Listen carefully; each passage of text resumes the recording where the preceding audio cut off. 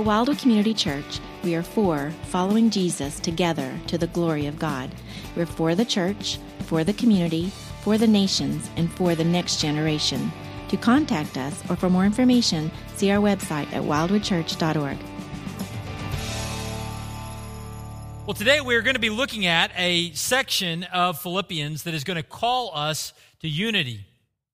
Now, when I think about the topic of unity, the opposite of unity is division.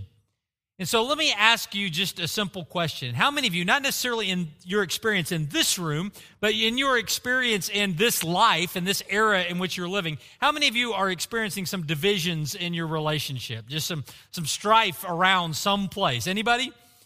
A much more peaceable group than the earlier service, and yet I'm guessing that all of us are experiencing some divisions right now. There are a lot of things going on in our world that seek to divide us. And the hard reality is that the divisions that are felt are not just divisions that are felt on CNN or Fox News or your favorite podcast or blog, but those divisions are things that are felt probably in your neighborhood or in your family, maybe even inside of your church family, as you found yourself at odds with someone in your small group over something in recent days related to some of the things that are going on in our world. And so we live in a world that I don't need to illustrate for very long about the divisions that exist around us. But here's something that I know about each of you. My guess is that no one in this room wants to contribute to the divisions. You didn't come here this morning thinking, you know what I really want? I want to put a further divide in our world. I want to really just leverage people apart, especially those inside of the church. That's my objective. That's my intent this morning. My guess is that's how no one walked in. And so if that's how none of us walked in, then this passage of Scripture today should be an encouragement to us because it shares with us how we can be a part of the solution and not a part of the problem. As we can learn how we can follow Christ into bringing some unity inside of the church. Now, here's the thing. When I begin to talk about unity and division, here is the temptation that everyone in this room is going to have. And that's the temptation to think that this message is for someone else. You're going to think, man, this is a message I need to share with so-and-so because they need to get their head right with ball related to whatever the issue is that has led to our division. You know, sometimes that's how we approach messages like this. And I'll be honest, sometimes that's how we preach passages like this. I'm going to preach this because I want you to think like me. But the reality is that every single one of us has a propensity to contribute to the problem and not aid in the solution. But in this passage, we find how all in Christ can be a part of bringing unity inside the church, not by just trying harder and not by getting everybody to think the way that we think, but by accessing the mind of Christ. And so we're going to look at this today as we look at Philippians chapter 2, verses 1 through 11.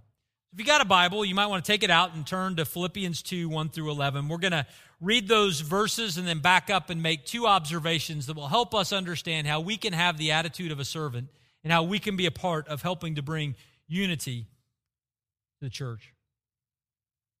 Philippians 2, beginning in verse 1, says this: So if there is any encouragement in Christ, any comfort from love, any participation in the Spirit, any affection and sympathy, complete my joy by being of the same mind, having the same love, being in full accord and of one mind. Do nothing from selfish ambition or conceit, but in humility count others more significant than yourselves.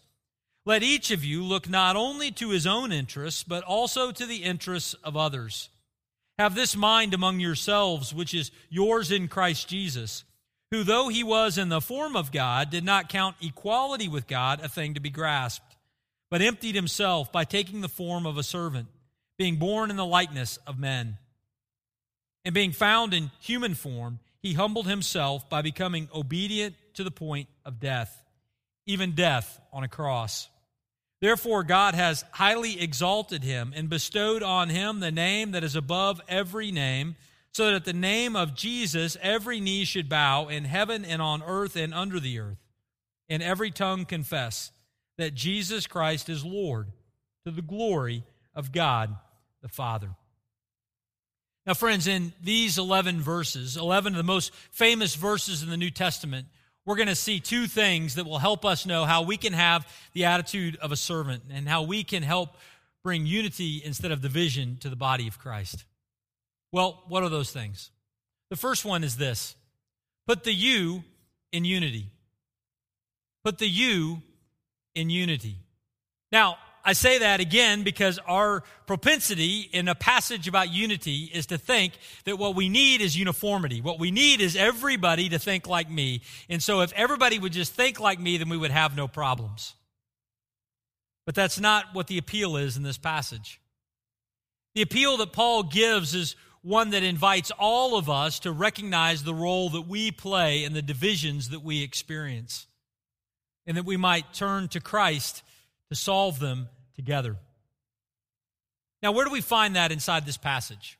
Well, we find it by looking at a couple of things. The first thing we need to do is we need to remember the context of Philippians chapter 2. As a matter of fact, this is a part of a longer letter, and we've been looking at that. And last Sunday, we saw one particular verse in Philippians 1:27 that says this. He says, "Let your manner of life be worthy of the gospel of Christ.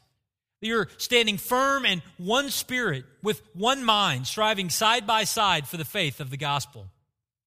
There was a call that Paul gave to the Philippian church, and he said, I don't want you to fight each other, but I want you to join together and labor against the common enemy in the world for the advancement of the gospel. Paul had unity on his mind. And so when he begins chapter 2, he is connecting what he's getting ready to say to this sentiment of unity. And we know that because he begins chapter 2 with this little word translated "so." It might be translated "therefore" in your translation, but what you find there is a connection between chapter 2 and chapter 1. Unless you think I've just arbitrarily picked this idea of unity out of chapter 1 as what he is connecting to in chapter 2, look at what he says in verse 2 of chapter 2. Because in verse 2, this is what he says. Paul says, "I want you to complete my joy, Philippians." In other words, there's something I desperately want for you. I want you to complete my joy. He says, and what will do that? Being of the same mind, having the same love, being in full accord and of one mind. Do you hear that repetition there? It is unity that he desires inside of the Philippian church. And so he calls them to it. And as he calls them to that unity, it's interesting his rationale for it. His rationale for it is not just because he doesn't like conflict. His rationale for it is because of what Jesus has done for them. We see that in verse 1. He says, if there is any encouragement in Christ. In other words, he writes to the Philippians and he says, "Philippians, I know you're aware of this, that Jesus has encouraged us. Jesus has exhorted us. Jesus has died to save us into one body, to create this unity." As we began the service today, we read from John chapter 17, where Jesus prayed for the unity of his followers. Paul writes to them, and he's going to make an appeal to unity, but he's going to say, I want you to have unity because that's what Jesus wants for you. That's what Jesus has provided for you. Not only that, but Jesus has also provided comfort from love. When Jesus was resurrected, he did not disappear, but he ascended into heaven and he sent his Spirit into the hearts and lives of believers. He equipped people for service so that his love might be administered in our midst, so that we would have comfort in the love of Christ as we gather together. So Paul writes and he says, you've been encouraged to unity in Christ. Jesus has provided a way for that and an experience of that through gifting the church to provide this kind of love. But not only that, but as we gather together, we are participating, we're sharing, we're fellowshipping in one Spirit together. If we are in Christ, the same Holy Spirit that resides in me resides in you. There's no hierarchy here. There's not multiple spirits of God. There's one Spirit of God. And if we are in Christ, that Spirit has come to reside inside of our lives, so we are knit together in a fellowship of the Spirit. Why should we be called to unity? Because we are unified in spirit because of the work of the Holy Spirit in our lives. Not only that, But this Spirit that resides within us works within us to cause us to have affection and sympathy for one another. There are so many things going for the unity of the church because that is what Jesus intends. That's what He has built. That's what He has created. And that's what He is providing for even right now in our midst. There is unity that Christ has bought and created that we are to be experiencing here and now. Well, if all of those things have been provided to create that kind of unity, why is it that we don't experience more of it? If this is what Jesus has created, how come there are so many divisions inside the church? Well, Paul gives us a clue as to why that is. And he gives us that clue in Philippians chapter 2, verse 3. He says, "Do nothing from selfish ambition or conceit." Do nothing from selfish ambition or conceit. What is preventing the unity that Christ provided? Well, oftentimes, he would say, what is preventing the unity that Christ provided is me. And what is preventing the unity Christ provided is you. Now, I'm not pointing out anyone in particular when I say that, but what I'm saying is that inside of each of us is still a flesh that longs for our own way, and that when not constrained, will pursue a selfish ambition or a vain conceit. That we will seek to arrange things in a way that makes us look good, that makes us feel comfortable, and that works to our benefit, that makes sense to us. That propensity, that bent exists inside of each of us. And it works at odds with the unity that Christ has created. A group of people that gather together that think that they're right and that gather together to convince you to think like they do is not a group of people that will stay unified for very long. And again here, I don't think that Paul is talking about theology in this section, but I think he is talking about just our practice and our attitude towards one another. Christ has created this unity, and the things that stands in the way of that so often is me. And so often is you. Moises Silva says this, a commentator, he says, "The true obstacle to unity is not the presence of legitimate differences of opinion, but self-centeredness. Shifting attention away from ourselves becomes the challenge." See, oftentimes, again, we're trained to think that the reason why there's conflict is because there's a bunch of people that are just screwed up. Not me, but there's a bunch of people that aren't thinking right. And that's the problem. But what we see inside of this passage is an admission, a humility that acknowledges that there's not just brokenness out there, there's brokenness in here.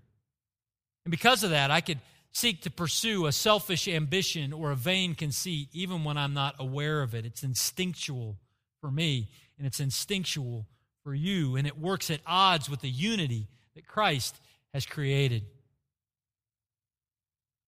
Well, if that's the case, then what do? Well, what we do is we respond in humility. We respond with acknowledging that we don't have all the answers. We respond by not just thinking less of ourselves, that just, well, I'm terrible. Not that, but thinking of ourselves less. In other words, this is a common malady that we face. And as we gather together, I need to have a humility that says, I don't have it all together and you don't have it all together, but maybe as we follow Christ together, we can get more of it together. This is the idea of the humble mind, and it ought to permeate the followers of Christ. Peter would say this of humility in 1 Peter chapter 5. He says, "Clothe yourselves, all of you, with humility toward one another. For God opposes the proud, but gives grace to the humble. Humble yourselves, therefore, under the mighty hand of God, so that at the proper time He may exalt you." See the connection there?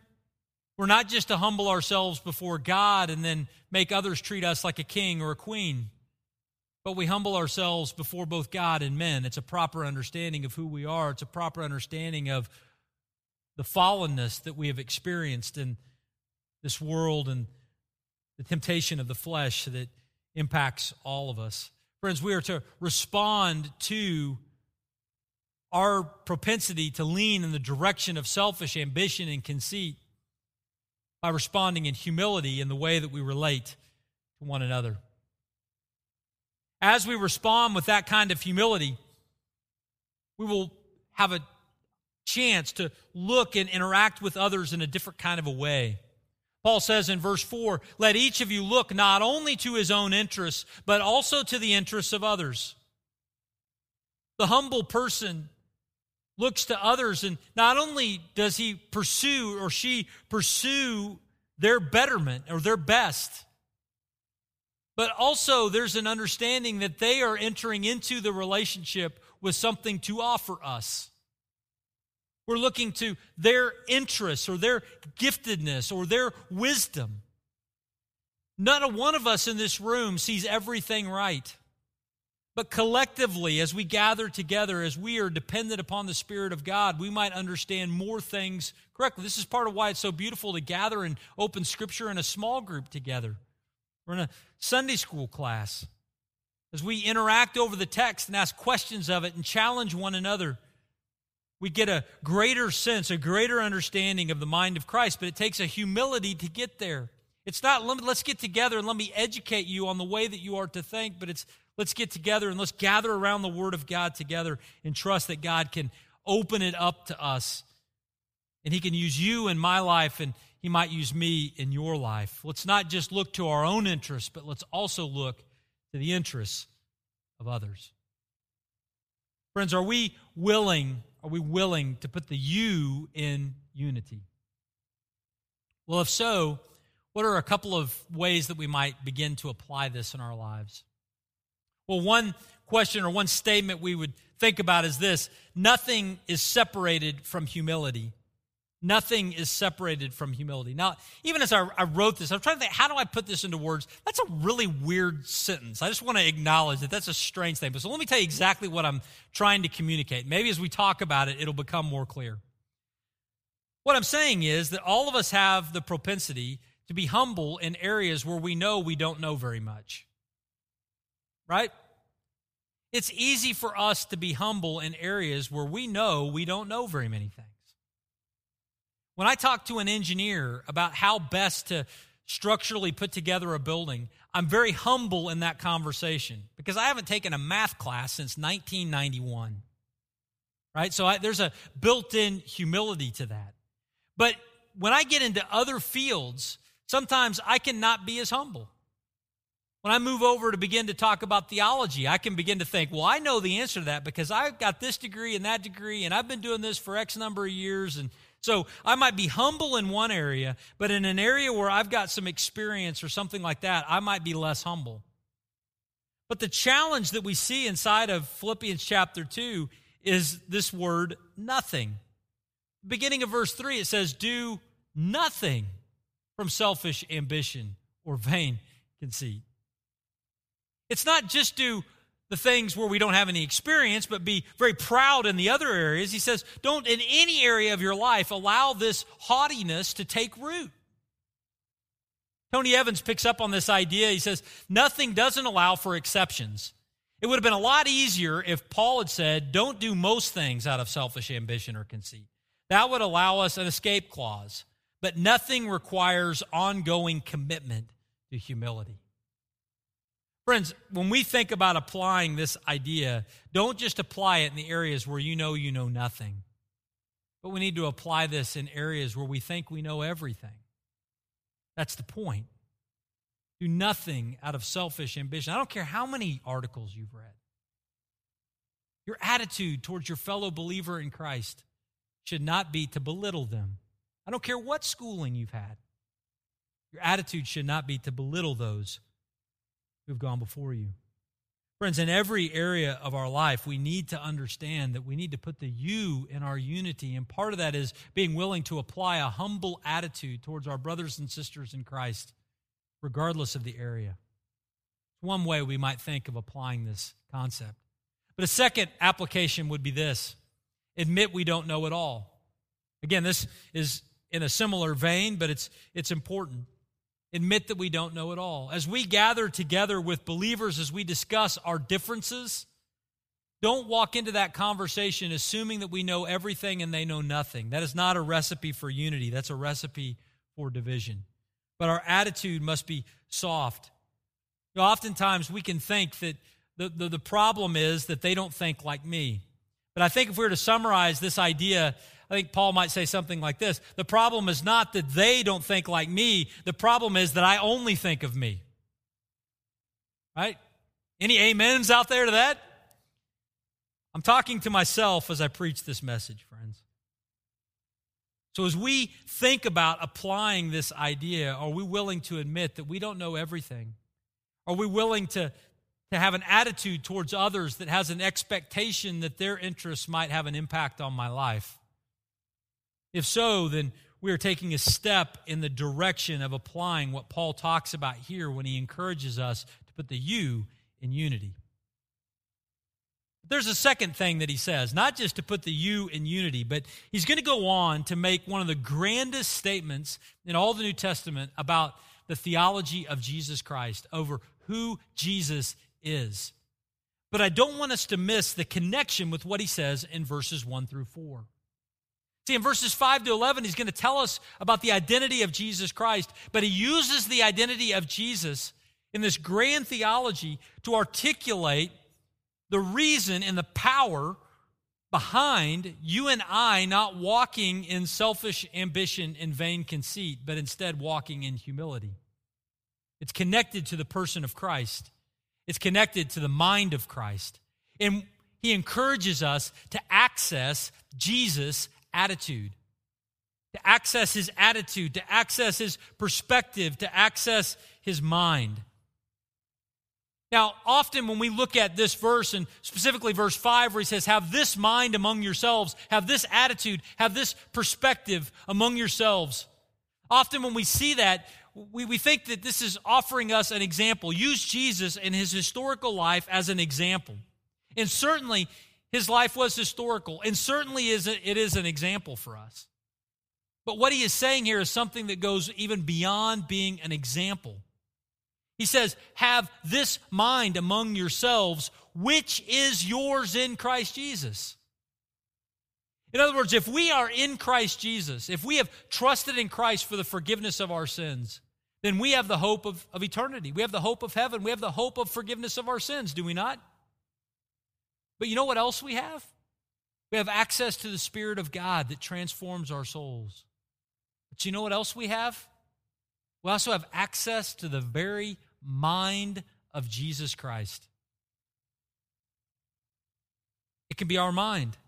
It can be our perspective. If in our flesh and in our fallenness we have a propensity towards selfish ambition and vain conceit, in Christ we have access to something far greater. We have access to a mind that sought not to enslave all, not to belittle all, not to win every argument, but to invest all that he had in the service of you and me. And friends, we see that laid out for us very clearly in the verses that follow, as he talks about the person of Jesus Christ. So what do we learn about Jesus in these verses? Well, the first thing we learn about Jesus is that he exists eternally as God. We see this in verse 6. After talking about Christ Jesus, he says, who, though he was in the form of God, did not count equality with God something to be grasped. Now, we'll get to that equality with God in just a moment, but I want to focus for a moment about the phrase, the form of God. When Paul wrote that, he wasn't saying that Jesus was just acting like God, or he put on a God costume for a while.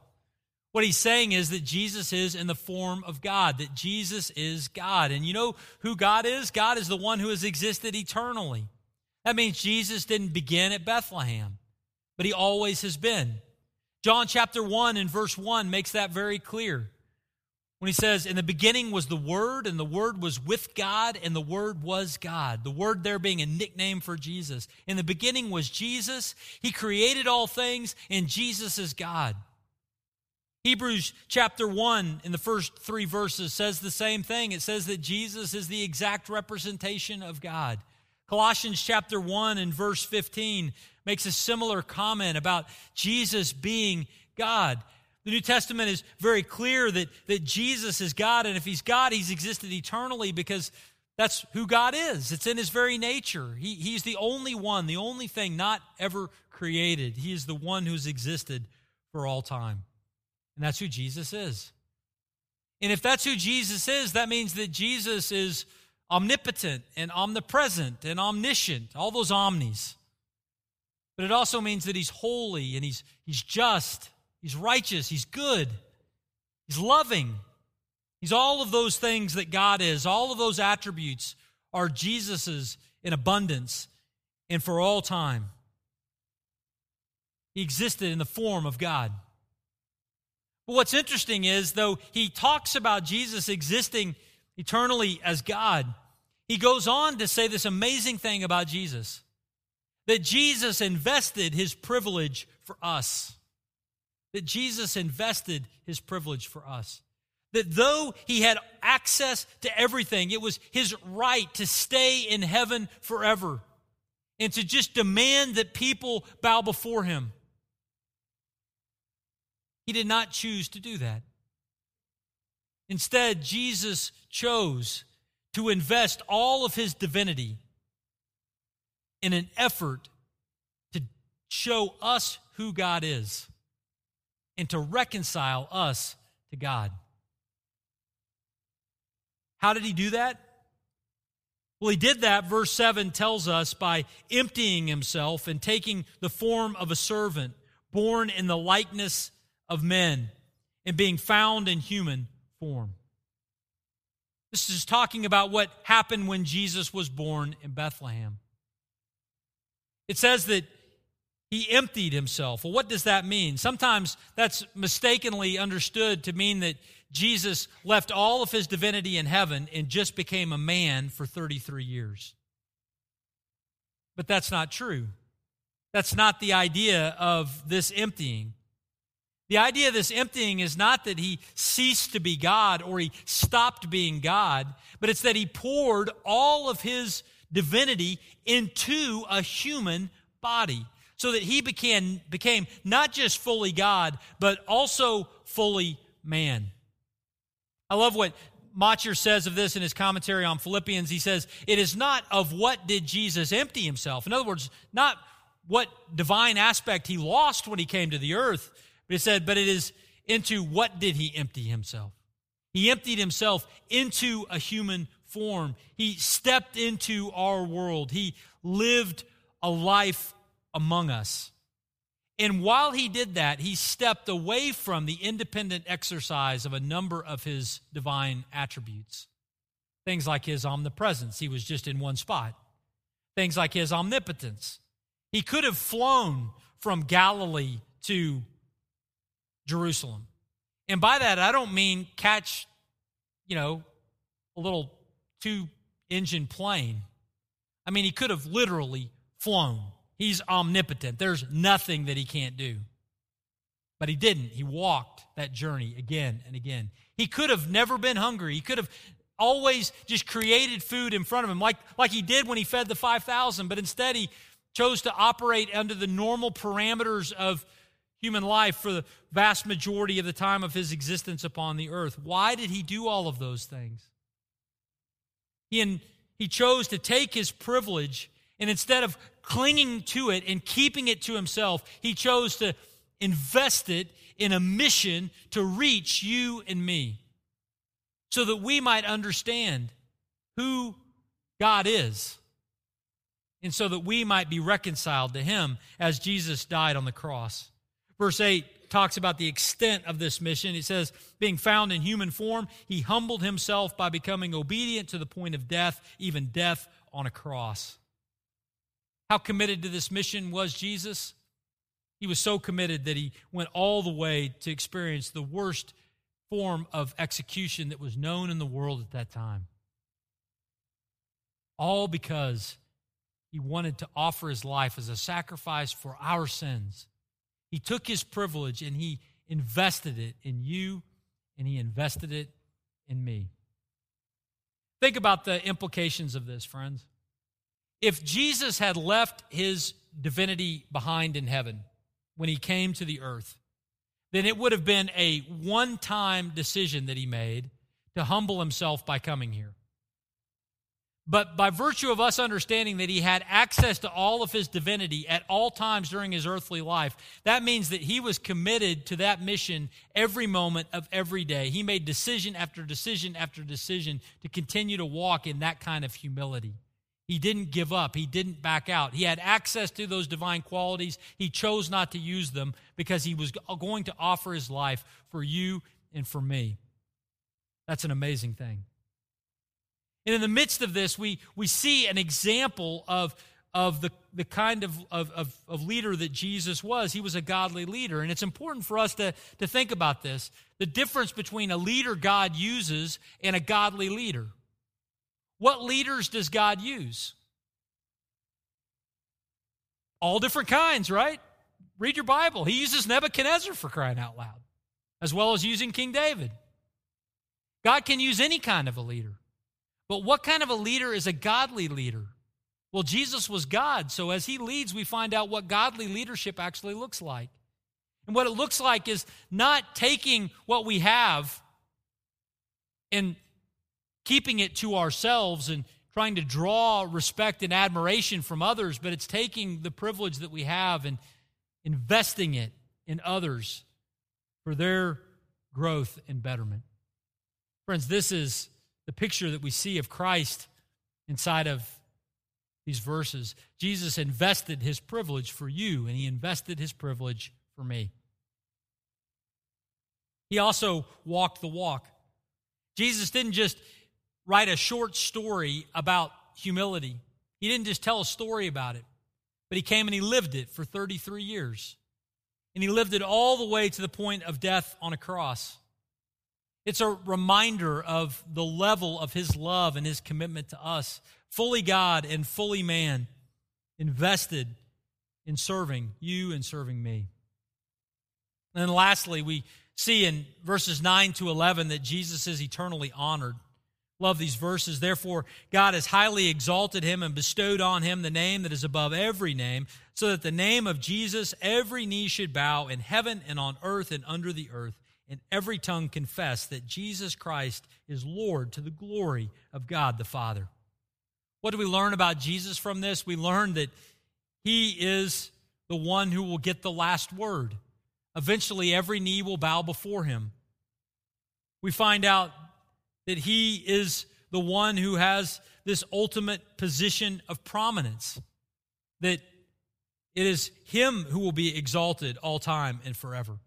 And we see the honor that God the Father extended to him, not in this life, but ultimately in eternity. And we see that laid out as Jesus is eternally honored as the Son of God. Now again, just as we did before, as we are reminded of this principle, as we think of the attitude that Jesus had that we have access to, not just as an example, but the attitude that we have access to follow. Well, what do we see here? Well, a couple of things. The first thing that we see is this: are we willing to sacrifice our interests for each other? Are we willing to sacrifice our interests for each other? Such an important question for each of us to ask ourselves. I love what Constable says of this. He says, Jesus was willing to alter his behavior for the welfare of others. And in this, he's an example of submissiveness for us. Are we willing to alter our behavior for the welfare of others? Are we willing to sacrifice being the one that feels like we win the argument in order to see the unity built up inside the church? Jesus modeled that for us. Are we willing to sacrifice our interests for each other? And the second statement that I think is important for us to think about is this: are we willing to find our reward in him? Are we willing to find our reward in him? Again, we think about Jesus, who is ultimately rewarded in eternity, even if in this life he experienced challenge.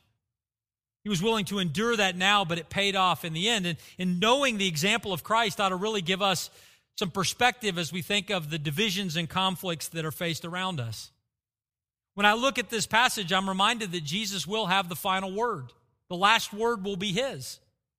Therefore, by application, the last word does not have to be mine. I don't have to win the argument. I don't have to have the last email, the last tweet. I can let it go in that moment, knowing that ultimately Christ will be exalted and will be honored. Second thing that happens is when I look at the end time, the thing that will happen forever and ever, we see there's a position of prominence, and on that throne will be Jesus. At his name, every knee will bow, not at mine. Therefore, I don't need to hold every position of prominence even now because I know that it's not mine to hold. Even if I'm treated as a servant, even if you are treated as a servant, even if we are disregarded in different ways, we can persist following the example of Christ, knowing that his position is permanent and forever. And lastly, we can be reminded that even if we are not treated the way we want to be treated now, that ultimately, if we know Christ as he is honored in eternity, we may be as well. Friends, are we willing to find our reward in him? If so, we can have a lot more humility in our interactions with others as we live out our lives today. Paul writes to the Philippian church, and he encourages them to put the you in unity, and to do so by taking a humble attitude, the attitude of a servant, as demonstrated by our Savior, Jesus Christ. Will we be a people who respond to him in that way? The mind of Christ is available to us.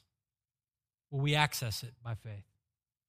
Lord Jesus, thank you so much for the opportunity to read this passage today and to talk about it. Thank you for the identity of who you are and how you demonstrate for us